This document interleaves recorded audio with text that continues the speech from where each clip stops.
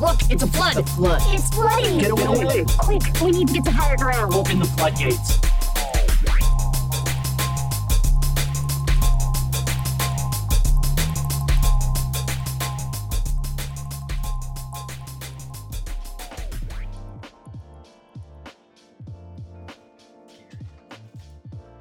Ooh. Welcome to the Scary Hours. You know, we haven't done a Halloween movie roundup yet. But I do want to actually get the heavy thing out of the way real quick. Speaking of Scary Hours. So, we, at the Flood, recognize the rapidly changing situation of the Israel-Palestine conflict. The situation is very fluid, and emotional tensions are very high. We intend to discuss media coverage of it briefly, but since we record a week behind and we get updates the same time all of you do, we will refrain from covering the war itself. I personally almost collapsed in tears watching coverage that I could not ignore. We mourn for all the innocent lives lost. We unironically are keeping you in our thoughts and prayers. To the Palestinian and Israeli civilians, I only ask of two things. Please survive, and please start recording in landscape. Bro, it's rough. The whole situation. I know, like seriously, fucked. like Vertical cuts off so much important information. Like I get Right it, at the TikTok head. is a thing, but turn your phone sideways. Look, I know you're getting shot at, but think about us. Oh, man. There's a joke in there that I made that you're gonna get when you go to edit, and you're gonna be like, oh my god. Cause it's no laughing matter. Actually, it's not a fucking joke. This shit is actually horrific. And it's all Benjamin Netanyahu's fault. It's not all Benjamin Netanyahu. The blame could be placed anywhere from Zionists to extremists to... Let's first say the blame starts with those who the pulled British, the trigger. Colonial... So, Britain. The people who were shooting people, they're at first to blame. So, Britain. It's Britain. Because... Let's be real about it. I was watching a YouTube streamer earlier. Let's be real about it, dog. Like, I was watching a YouTube streamer earlier, and they said, "No, trust me, I'm British. We're the best at stealing things." And I laughed. Palestine, the Palestinian people have been there since before World War II. They were an occupied territory then by the Ottoman Empire. World War II, the Zionists and the British got together, and they collaborated on an effort to give the Jewish people a place where they could find refuge after the scourges of the war, right? The Holocaust. That unfortunately also happened to be occupied territory, occupied by Palestinian people. And with that little brief TLDR, it's just gotten muddy from there. And this recent occurrence is the result of 75 years, I believe, of just absolute tension, unnecessary political discourse. There's no good guy. So, right, what has your reaction to the media coverage been? Oh, it's very typical. The media coverage has always been Zionist, and this may cost us, sponsors in the long run at some point. But I'm just gonna be real about it. Like, as if somebody gave you the TLDR of what was going on between Israel and Palestine right now, like I just did, there's no bias in what I told you just now. That is the fact of the matter. Is the British Empire, after being given the territory that is Palestine to divvy up after World War II, after liberating Palestine from the Ottoman Empire, Ottoman occupation, decided that the best thing to do with that territory without discussing with the Palestinian people who were occupying that territory at the time would be to hand it over to the new Zionist movement. Thus began Israeli occupation of Palestinian territory. They have systemically been dwindling down Palestinian territory since then.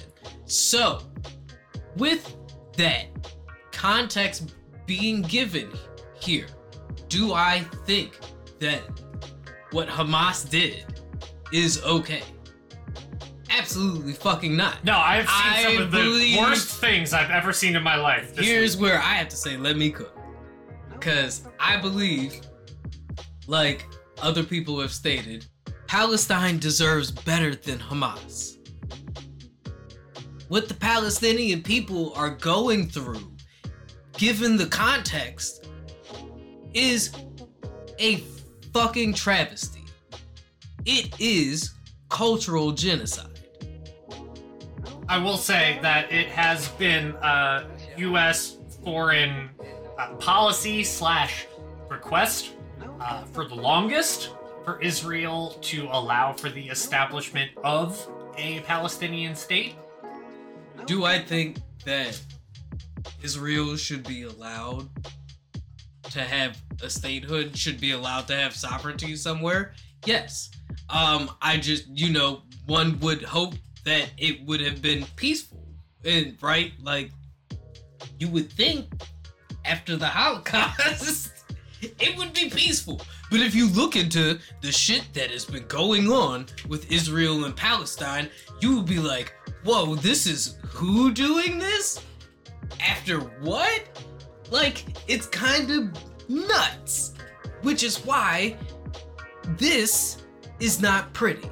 There's no pretty way to discuss this. There is no, which is why I wanted to talk about the narratives here, as you mentioned, because from Fox News to CNN, there's a very pro-Israel narrative being pushed here in America. Yes. Right? So much so to the point where anybody who is pro-Palestine, right, or even sympathy for Palestine is being censored, quelled, or like squashed altogether. To the point right? where I believe being France actually even outlawed pro-Palestinian protests. Well, that I'm not surprised by that at all, considering France's relationship with I think it was Hamas that conducted some of those terrorist attacks in France within the last 10 years. But regardless, right?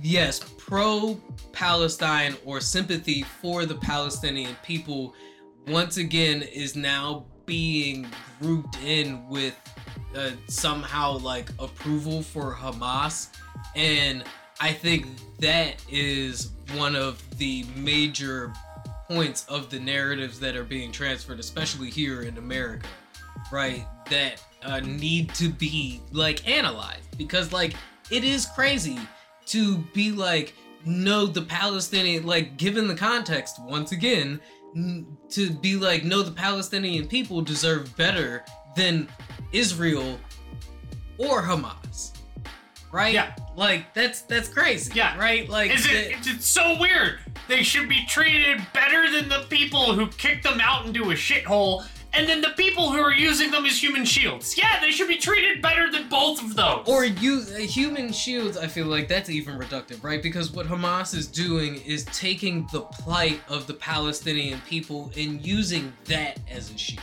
Right. Also, like, they will use people as human shield. shields. Yes, like yes, that's, they will. Like, but like, let's you hear not. people from the IDF describing that they are willing to do anything, and then you see these videos and you're like, they really might be able or willing to do anything. But like, let's not. Okay, but you say that, but there are also videos online of the things that the IDF are doing to Palestinian people in response to Hamas. which is why I don't like diving into anecdotal evidence. But it's ad nauseum culture for and anything. it's culture and context, Yes. right? And these things, this is the discourse that is going on right now. Because what is getting the major push here in America is the IDF narrative. But what is also very easily found right now is the Palestinian narrative. And there are lots of reports that on both sides that have been labeled fake news at this point, but there are also lots of very reliable sources on both sides that are showing IDF indiscriminatory, like, retribution against Palestinian citizens, which is to them normal.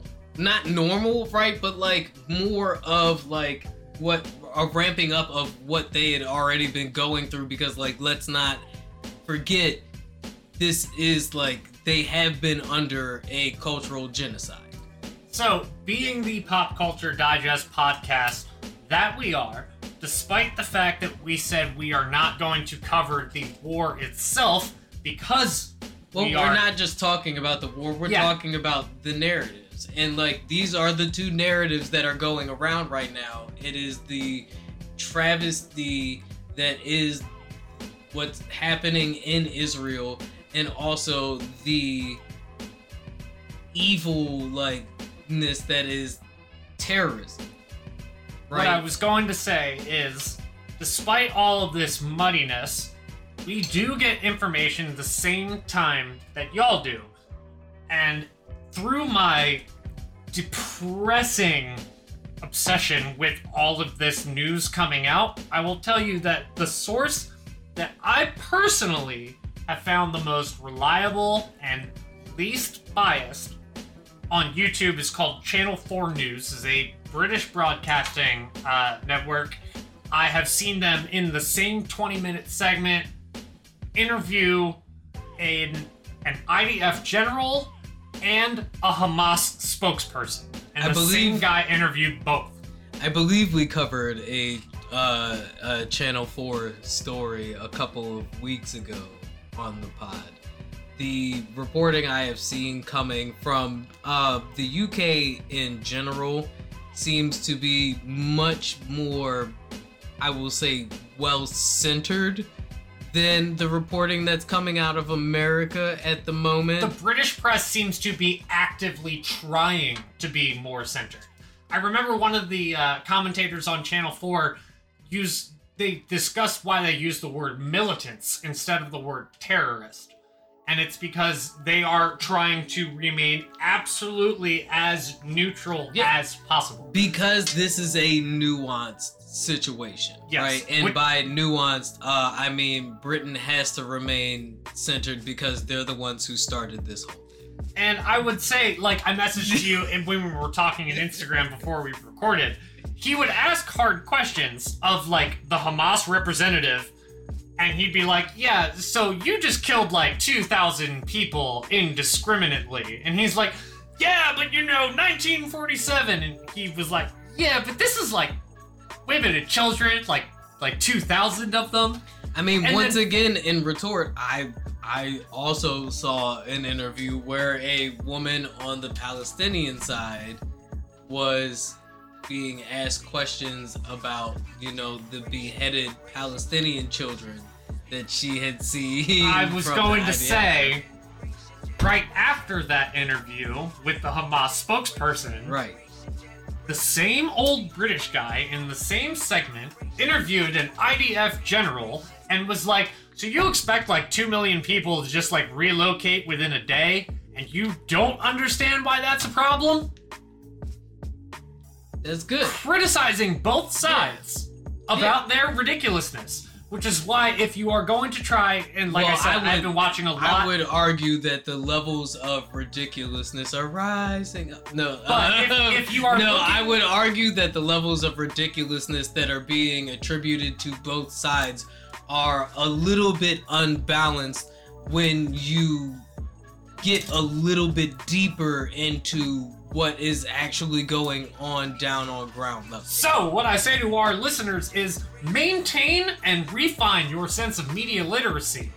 I would recommend you watch news coverage from all sources, but if you are looking for something closest to a control group I would recommend Channel 4 News. I would recommend not.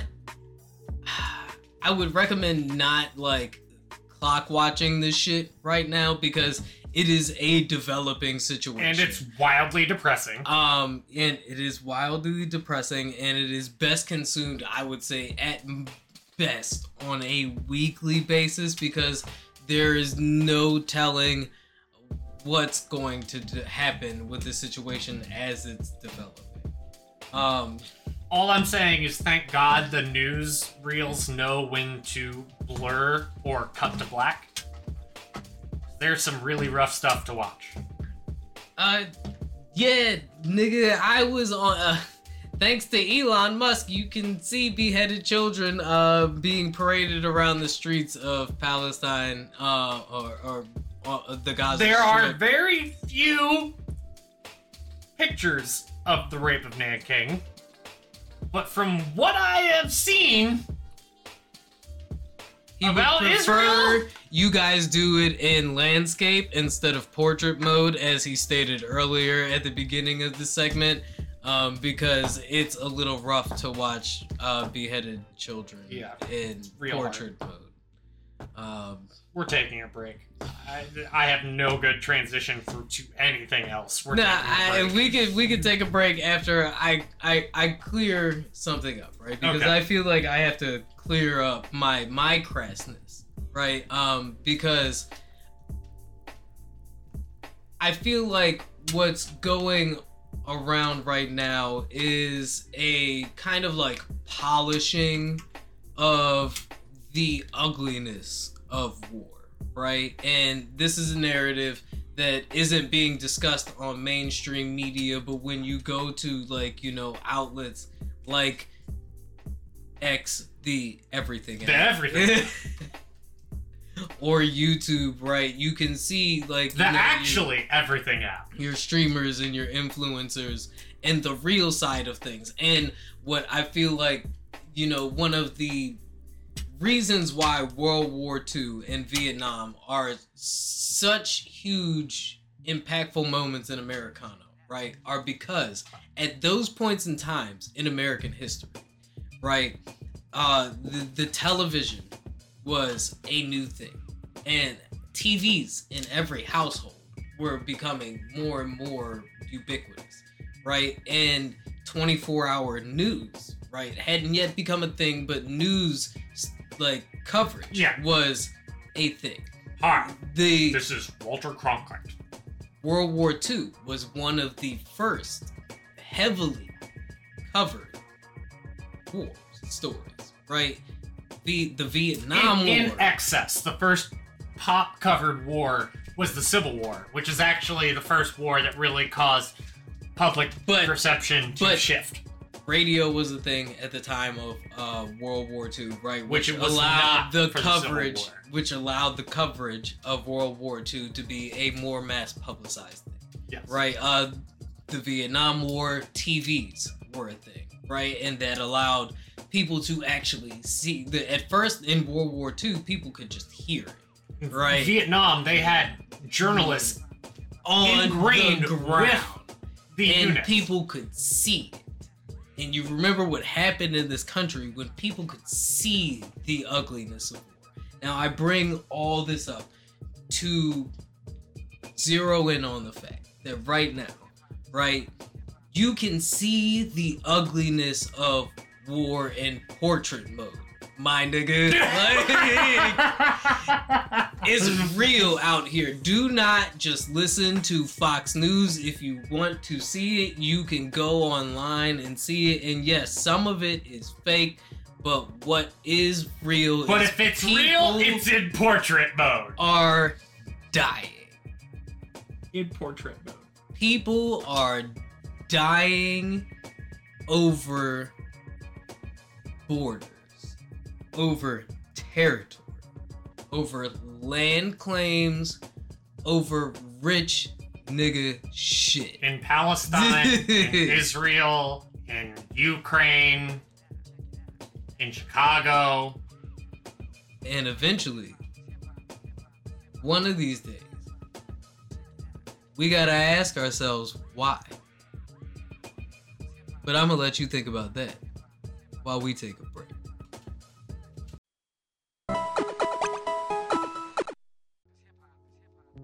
While we are facing global catastrophe, we have a national catastrophe. You know, we're facing a government shutdown, right? Oh, I thought you were talking. Yeah, I thought So you were we're talking facing a about government the economy. shutdown, right? You know who can prevent that? Congress. You know who doesn't have a leader? Congress. That's right, we all know former Speaker of the House Kevin McCarthy has been removed from speakership for the first time in American history. Can you believe that they hated this nigga that much? They hated Kevin McCarthy from the jump, though. Like, let's not forget that, right? Look, it took him 15 votes. 15 votes. Like, look, if Kevin McCarthy got married at conception, he would have been divorced by the time the baby was born. Can you imagine if to get married you had to ask the girl 15 times? Please clap. Please marry me. I put the ball on the tee and you just crushed a home run. God bless you. If you like it, then you should have put a ring on it. Kevin McCarthy back there like, I'm trying, Beyonce, I'm trying. I'm trying, Jennifer. That's an NBA meme. I'll show you after this. Please, but anyway, Matt. I Please, have Matt. a title shift.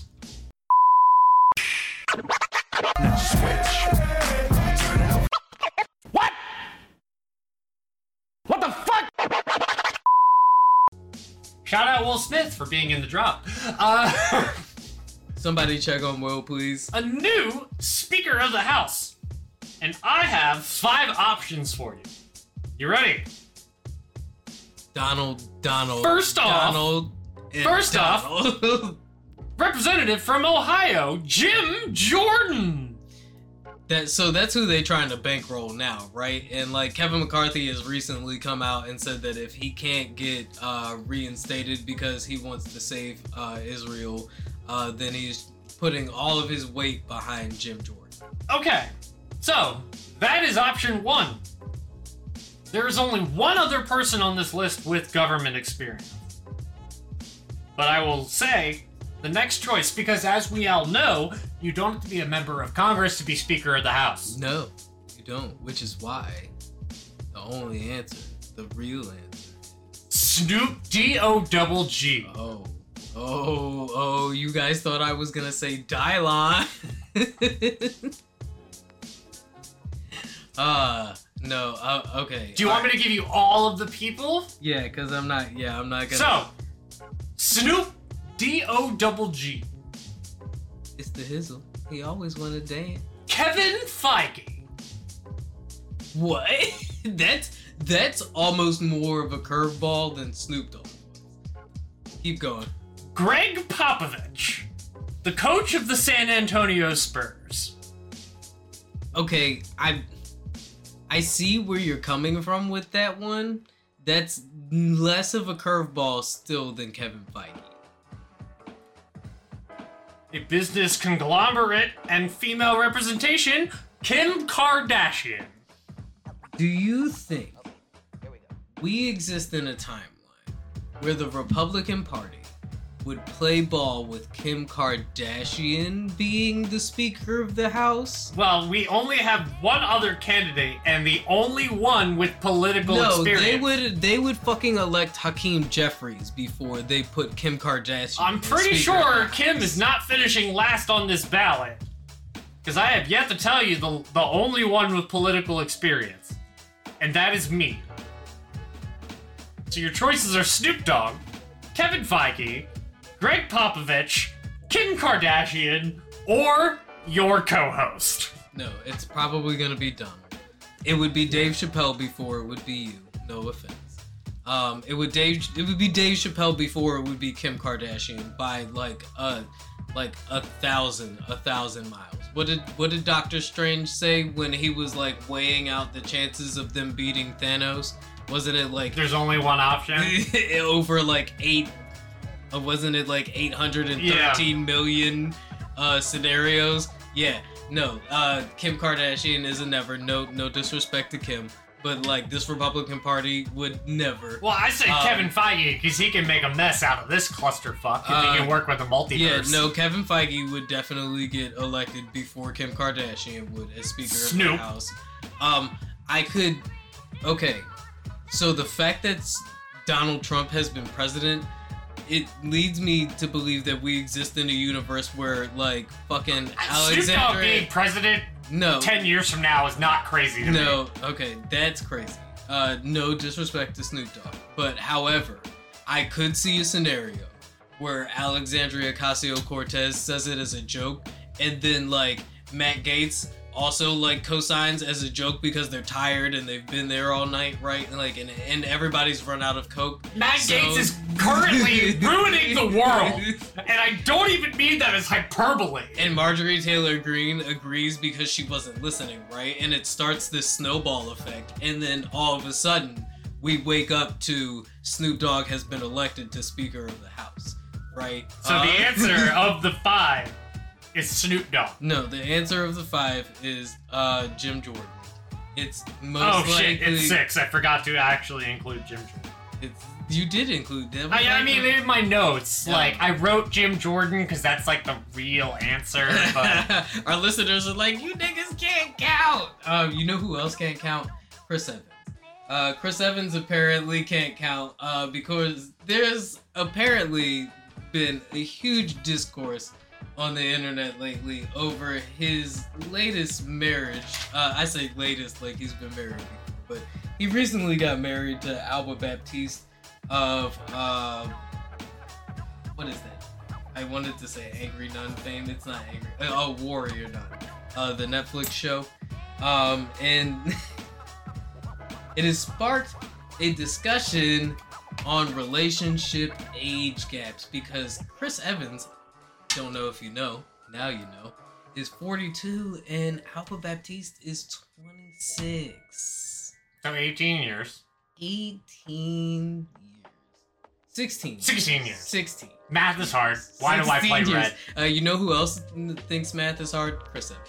Chris Evans thinks math is hard. So, hold on. Half your age plus 7. Wow, she's under the half your age plus 7 rule. So, by that metric, the minimum that Chris Evans should go by, rounded up, is 29. Some other celebrities who have had questionable age gaps in their relationships. Hugh Hefner. Olivia Wilde and Harry Styles had a 10-year age gap. Olivia Wilde is older. Yeah. Well, she's older. She's older. That doesn't matter. Wait for me to assign gender roles. Robert De Niro and his newest beau had a 34-year age gap. Al Pacino and his most recent love interest had a 54. Mick Jagger. Like, that might be a 50-year age difference as well. I mean, Mick Jagger has a newborn son right now. How old is Mick Jagger's girlfriend? She's definitely not older than 40. I think she's like 32 or 33. While on the topic, you know what one of the most bizarre things that I've ever really realized in the world is? Will Chamberlain has no kids. You said Will Chamberlain has no kids? Yeah, Will Chamberlain doesn't have any kids. Mr. My 21,000. Yeah, I was gonna say my body count is in the thousands. Sophie Turner and Joe Jonas, right, also have a pretty significant age gap, and they also recently called it quits, right? And well, we all know Sansa Stark is not one to be tied down. Ask Ramsay Bolton. So, people, you know, have taken pretty heavily to this Chris Evans thing, right? Considering, you know, it's good guy Chris Evans. Literally Captain America. With the 16-year age gap. I mean, but when you get... So, like, how do you personally, like, feel about this, right? Like, do you think we should even be really, like, looking into it, because Chris Evans' younger brother, Chris Evans' younger brother, recently said in an interview that it's kind of hard when you get to that level of fame to really find genuine like companionship with a romantic interest, right? Like, and the media is like constantly in for everything them to you get do, past the point, like for the significant other to be like, wow, I'm fucking Captain America. I mean, and also like look at Joe Jonas and Sophie Turner, like they just decided to call it quits, and it's already like a media headline. That means Sophie Turner's back on the market, though. Also, when you're over 25, even you said earlier, if you don't mind me saying, that like 42 and 20, what did we say, 26? 42 and 26, that's... The older I've gotten to realize that, like, the age difference, as long as they are 18, are rising, matters less. And like I said, for me, like, the absolute youngest I would consider is 21. Dude, Al Pacino is 83 and Nora Al-Fala is fucking 29. So she's 30, right? She's 30. Dating an 83-year-old. No, she's dating Al Pacino. Who is 83? Nah, she's dating Al Pacino. And The Rock is getting up there too, right? Like, so, like, and I mean, The Rock is married happily with children. Thank you very much. Yes, but like, if The Rock was running around with like a fucking 23-year-old, do you think anybody would fucking question it? No. No. And Madonna runs around here constantly dating like her dancers who are like significantly younger, and nobody questions it. Yeah, so, right, because like, she's Madonna. Is it, so what you're saying is it a matter of celebrity? I think it's a matter of celebrity, but also the content of the celebrity. But it also happens in real life too, though. Like Mick Jagger, he's a rock star. But there's plenty Al of Pacino, real life. He's a gangster. There's plenty of real life situations though. Hugh Hefner, he's a playboy. Madonna, she's a diva. There's like, lots of doctors and shit out here, lawyers or whatever. Well, they're going through a midlife crisis. They don't have the career choice to be sleazy. Even like giant store managers, right? Like who are dating significantly younger, right? It's both women and men. Well, apparently, if you ask Joe Budden, it's a problem if you're 36 and they're 26. I mean, Drake is out here courting Millie Bobby Brown. Like, not really, not allegedly. He was allegedly when she was 17. Allegedly. I mean, Tyga and Kylie Jenner. Is it okay because Chris Evans is 42 and she's 26? Like, I mean, or should we mind our own business? Like, I'm gonna say mind your. I mean, at 26, you're pretty cognizant of the world. Is this fandoms getting in the way? Do you think that celebrity worship and like getting into celebrities' personal lives, even when it comes to something as controversial as age gaps in relationships, is a bit too much? How do you feel about fandom? Like, as far as this situation with Chris, like, no, I mean, like, he's 42, so, like, I'm 31. I can't imagine myself feeling like an old curmudgeon in 10 years. So do you think that... and when I was 26, I'm fully cognizant of what is going on in the world. Like, I have opinions and thoughts and everything, But do you think that celebrity relationship tracking is fandom's gone too far? The people that have a problem with this relationship in particular, I think are going too far. Now, the Al Pacino thing, I was joking, but that's a little different. However, I am 100% certain that she is thinking, no, I'm not fucking an 80-something-year-old. I'm fucking Al Pacino. Do you think that us delving that far into celebrity relationships, though, is a step too far, as fandoms are concerned, right? I Like, think because we are talking about Chris Evans and he is in a relationship with Alba Baptiste. They are real people. Okay, here's where I want to come up with that. No, the fandom really shouldn't concern themselves with it. Celebrity relationships, right? Because, A, it's not like These are two consenting adults we're talking consenting about. adults, and it's not like Whether she's 26 and he is 42, or whether he is 32 and she is 54. Look, right? when I was 26 years old, I knew when I was making mistakes. In the words of Riley, like, she know when she's like, no, I'm not gonna do that. The graph. This is the amount that you fuck around, and then this is the amount that you find out. Yo, listen, like I said, these are two consenting adults. At the end of the day, the age gap may be weird.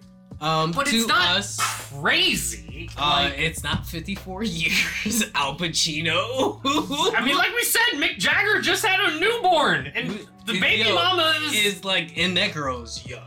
She's like young. She's like 30. Like, she is thinking, no, I'm not sleeping with an 80-something-year-old. I'm sleeping with Mick Jagger. That's what she's definitely thinking. God. Oh my God, dude. Like, Jesus Christ. Nobody else in her generation is gonna be like, yeah, I fucked a Rolling Stone. Yeah, that's like fucking Madonna at this point, dude. That's like fucking shiny Madonna. No, dude. I think, yes, I know you hold Mick Jagger in Well, high I'll regard. give you Mick Jagger's number is almost infinitesimally higher than Madonna's. No, I know. Whose number do you think is higher, Wilt Chamberlain or Mick Jagger's? I'm gonna go Mick Jagger because of white privilege. I'm gonna go with Wilt because he actively sought it out. I think. Are you saying that Mick Jagger didn't actively seek it out? No, I think Wilt Chamberlain was compensating for his lack of ability to win NBA championships by trying to rack up his numbers of wins. So, he never actually beat the Boston Celtics. And that had bothered him to the day he died. Speaking and Bill Russell never let him forget it. Racking up numbers. Fandoms can be dated back as far as Sherlock Holmes. That's right. The earliest fandom, I guess, phenomenon would have been centered around the Sherlock Holmes book series. The literal cliffhanger! Yes, which is where we get the term cliffhanger from. Which also saw contemporary fans gathering in functional events, also writing fan fictions, and holding public meetings. Gaining popularity again around the 20th century, centering around science fiction literature and media. Often, some of the first fan conventions were held in the 1930s, but it wasn't until the 1960s when shows like Star Trek and sci-fi fandoms really got their like Trekkies footing. are where I would think the convention, in the conventional sense of fandoms. Yes, right. You immediately think Trekkies, but did you know that as far as like actual like internet fandoms, the first like real internet fandom was X-Files. That also totally makes sense to me. Yeah, in 1993. Also, thank you. I get to use that drop again. Fans no longer had to attend conventions. They could send snail or send snail mail. Instead, X-Files fans congregated on web forums and fan sites debating series lore and tracking timelines. Right? How do you think the X-Files has aged? I would say it's aged pretty well. So is David Duchovny. Pause. It is yet to be determined how Alba Baptiste and Chris Evans' relationship will age, but shows like Firefly and Veronica Mars aged so well that when they were canceled, fans rallied around them successfully to get them aired once again for, follow-up movies or one final season. There was another show. Have you ever heard of the show Jericho? Yes. Jericho was another one that got another season or two based off of fan rallying. as well as Fox's canceled show Lucifer, which was picked up by Netflix. On Netflix. Yes. And then finished on Netflix. Fandoms, though, have also been, the center of certain controversies. Like, I'm sure everybody, knows the controversy around Rick and Morty, right? In the Szechuan's us debacle. If you're a fan of Attack on Titan, you're mad at half of the Attack on Titan fandom. Also, if you're a fan of this show, then you have heard us discuss some of the controversy around some of these, recent fantasy adaptations and the diversity that has been given to some of the casting. Hey nerds, it's okay that Lord of the Rings has black elves. Some it's of the fine. backlash that the fandoms have displayed at some of the casting. You know what exists? Black people. You know what doesn't exist? Fucking elves! So, with that being said, I know I led into this story with relationship fandoms, right? But I do feel like that is a part of a fandom, right? When you have this celebrity iconography, right? And this, the worship of these figures as, these media entities, it is part of. I'm gonna beat you to the punch here. I know where you're going with this. I'm gonna ask you first. What's the most toxic fandom that you have been cognizant of or are a part of? I mean, listen, we were talking about the impact of Taylor Swift and Beyonce earlier, right? And both Taylor Swift and Travis Scott's concerts have been recorded. Are they the most toxic, though? Active seismic activity. Travis Scott's concerts also have a body count. They do have a body count. So, and I mean, Drake's For All the Dogs was a call to toxic masculinity, I would say, right? In the sense of, a Andrew Tate, the fandom of Andrew Tate. You want to talk about toxic fandoms, bro, can it get more toxic than Andrew Tate? Yes, I mean, yes, it can. Jordan Peterson's followers. Yes, it can. Kingdom Hearts fans. I was at a party once and I saw a guy with a Heartless tattoo, and I went up and I was like, "Hey man, nice tattoo." Do you know what he said to me? What? Don't even talk to me unless you've played at least 3 of the games. Wow. Literally what he said. That's crazy. That's I mean, listen, there's something to be said about gatekeeping your fandom, right? But then there's instances of fandoms bridging gaps and healing connections, right? There was a story trending earlier on D&D, right? And how it's helping rehabilitate prisoners. Yeah. And absolutely. And people in people who are doing time are turning to Dungeons and Dragons as a fucking escape. You know what's a great way to unite prison. An Islamist radicalist, a white nationalist, and a gangbanger?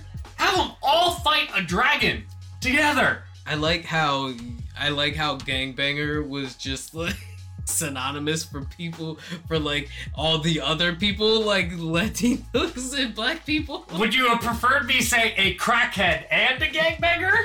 I mean, they could have a crackhead and a gangbanger. Your response tells me that yes, you would have actually felt better if I said a crackhead and a gangbanger. That's vague. Anybody can be a crackhead. Marion Barry or the dude from... God damn it, what's the dude from Toronto? That's the message we want to send. If you smoke crack, you can be mayor of DC. Anybody could be... Or mayor of Toronto. Turn that 6 into a 9. But it's working, right? It is helping bridge gaps, and it's helping people express themselves in a way that helps them not feel the victims of the circumstance that they're under. Do you want to know why I don't have a problem? And they're becoming fans of the series. Do you want to know why I don't have a problem with Chris Evans dating the 26-year-old? Because he was frozen in ice for 50 years. Wow, look at you falling into the lore like a fan does. So Because it's canon. And since Marvel acknowledged the multiverse, we are all now canon. Just living in a timeline where Chris Evans is not Steve Rogers. So what is your favorite fandom? What? Favorite in what way? I guess what is your favorite fandom to participate? Honestly, it's Urban Anime Lounge. So anime fandoms are pretty fun to participate Blurred culture, honestly. in. Honestly, I love blurred culture. Wow. I love blurred culture because it is completely unvarnished nerd culture. Like, oh my god, if I go up and I talk to like some white Magic players about some crazy shit going on, like they're gonna just take it way too seriously and shit like that.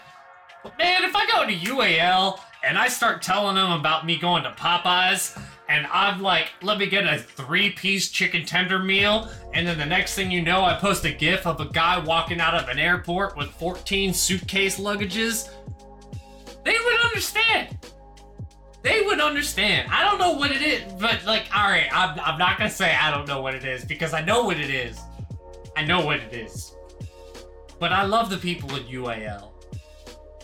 Y'all make me feel great. Very at home. Anyway, as far as like nerd fandoms that I really like, I got no problems with the Castlevania fandom. Y'all seem pretty dope. I don't look, you over here like just absolutely like admonishing all of the and UAL is dope. Shout out to UAL. That's honestly where I get a lot of my news updates. Shout out to Blurred Culture. Right, because you know what we do over here is keep it real, keep it authentic. The worst fandom is Fire Emblem.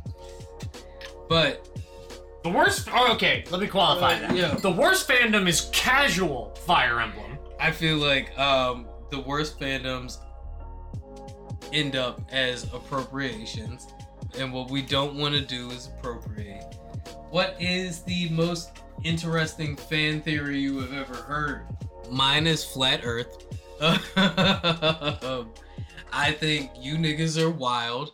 Hey, listen, you guys are out here just with the most innovative of thoughts, and I kind of admire you for that. You're not afraid to ask the embarrassing questions, and sometimes the embarrassing questions are the ones that really push us forward as a society.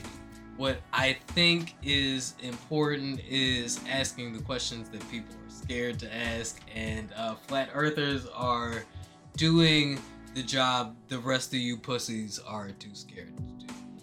You ready? Shoot. Go-Go from Final Fantasy VI. Okay, I thought you meant Go-Go from like DC, but No, that's fine. We're getting there. Go-Go from Final Fantasy VI is actually Adlai Stevenson, former deceased governor of Illinois. Okay, alright. Did not see that coming. Certain quotes of Adlai lend credence to this theory. Now, keep in mind, Go-Go is a mime. Copies all of these powers from everybody else. He also only has... They also only have like one line of dialogue. Quote from Adlai Stevenson.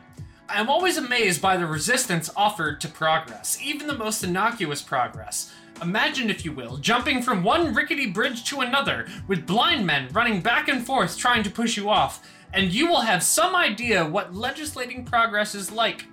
The good news is that if you're pushed off, you can always climb back up again. This quote is disturbing in its uncanny likeness to Final Fantasy VI. In order to reach Go-Go, the player must navigate his way through several bridges in an underground cavern, jumping from one to another, while strange men in green clothes moving around, knocking the character off if they touch it, making the progress begin again. There's more. I was gonna say that's a lot to take in. Oh no, there's more. When asked about his baldness by an NPC reporter in 1952, Stevenson responded, I suppose I could wear a hat, but then my teeth would fall out to spite me. I could get false ones, but doubtless that I would get fat just to prove my teeth work. The easiest course is to drape my whole body in robes and shawls and hope no one recognizes my eyes. Gogo is draped in multicolored robes and shawls, and his or her face is barely distinguishable. In another 1952 interview, Stevenson said, President Eisenhower continues to amaze me. He appears to be ungainly and graceless man, but with Senator Robert Taft making a move, no matter how ridiculous, Eisenhower copies it with the skill of French mime Marcel Messel. I haven't achieved such levels of mimicry with my own party, but I am working on it. This requires almost no explanation. Gogo is a mime with near supernatural skills. Oh, and it keeps going, but I'm gonna save you from that. I was gonna say, what does this have to do with DC? It doesn't. It just goes to show that the Final Fantasy character Gogo, hidden in Final Fantasy VI, is clearly the former Illinois governor, Adlai Stevenson. Oh my god. Alright, so... That is by far my favorite fan. What is the most underrated fandom that you have ever heard? Most underrated fandom that I've In your opinion. I will say not in my opinion, but in my experience. In my experience, I don't believe the fandom for Bravely Default is appreciated enough. Or really the franchise as a whole. Fuck you. The only answer to that question is the Sonic fandom, because them niggas literally bullied a whole studio into redesigning on already million... You said underappreciated. That shit is underappreciated. I think it is truly underappreciated. Oh, the fact that they were just gonna let that pass? No, how they bullied a whole studio into redesigning a whole movie. I will say the reason... No. I'm gonna say that it's underappreciated because the studio at first thought that they would be able to get away with that. And then the marginalized Sonic community was like, fuck no. No, exactly. And they made them redesign the character, and then they had to edit that throughout the entire movie. And it was good enough that they got another one. It was. Because the original design... Which was probably way cheaper... Because they didn't have to animate Sonic twice. The original design for that shit, do you remember how crazy... It was awful. It was awful. It was... Like, his eyes were like this big. It was so bad. What's the most overrated fandom in your opinion? Black Clover fans, just because the anime is awful. Ooh. Anime is actually fucking terrible. Ooh. My answer is country music. The country, also, the country music. The singers are fucking terrible. Listen, y'all don't. Everything that you like about the country guitar twang, Jack White did it better in rock. I would say that country music is not as far off from mumble rap as y'all think it is. Last one. What is the most memorable fan experience you've ever had? Pogo Summer. Ooh, explain. Pokemon Go Summer. Okay. 2016 summer. Yeah. Yeah, I think, Pokemon Go was a... That was like peak Pokemon. That was like peak society. That was the closest that we're ever going to get to real Pokemon hunting. That's also the closest we're going to get to everybody getting along and being able to talk with anyone about anything. I remember walking through old Ellicott City and being like, have you heard about the Snorlax? And they go, yeah, it's up this way. Yeah, no, Pokemon Go was a crazy moment in time, right? Like, you heard about the Pokemon Go story with like the cops? They turned away from an active crime so they could hunt a Snorlax.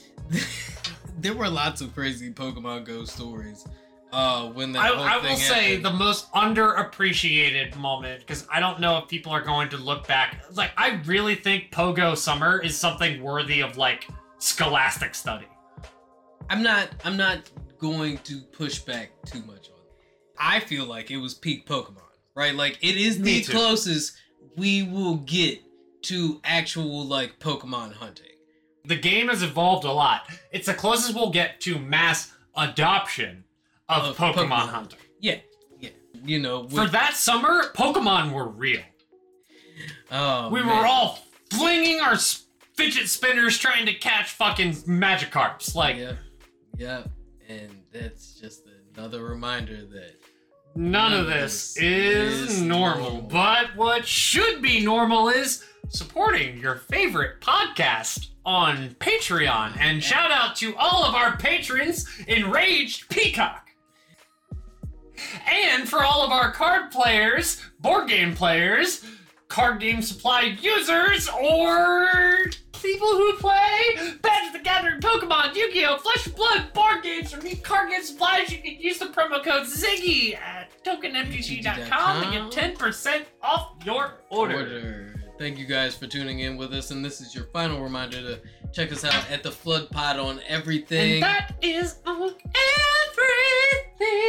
We'll be back at y'all next week with more hot takes and more pop culture. Deuces.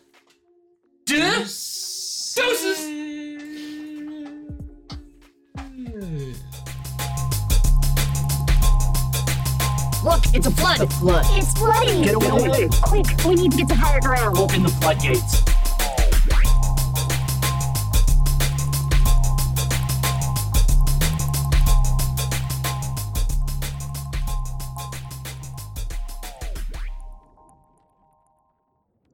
Wait, why can't we talk about It black is stuff? time to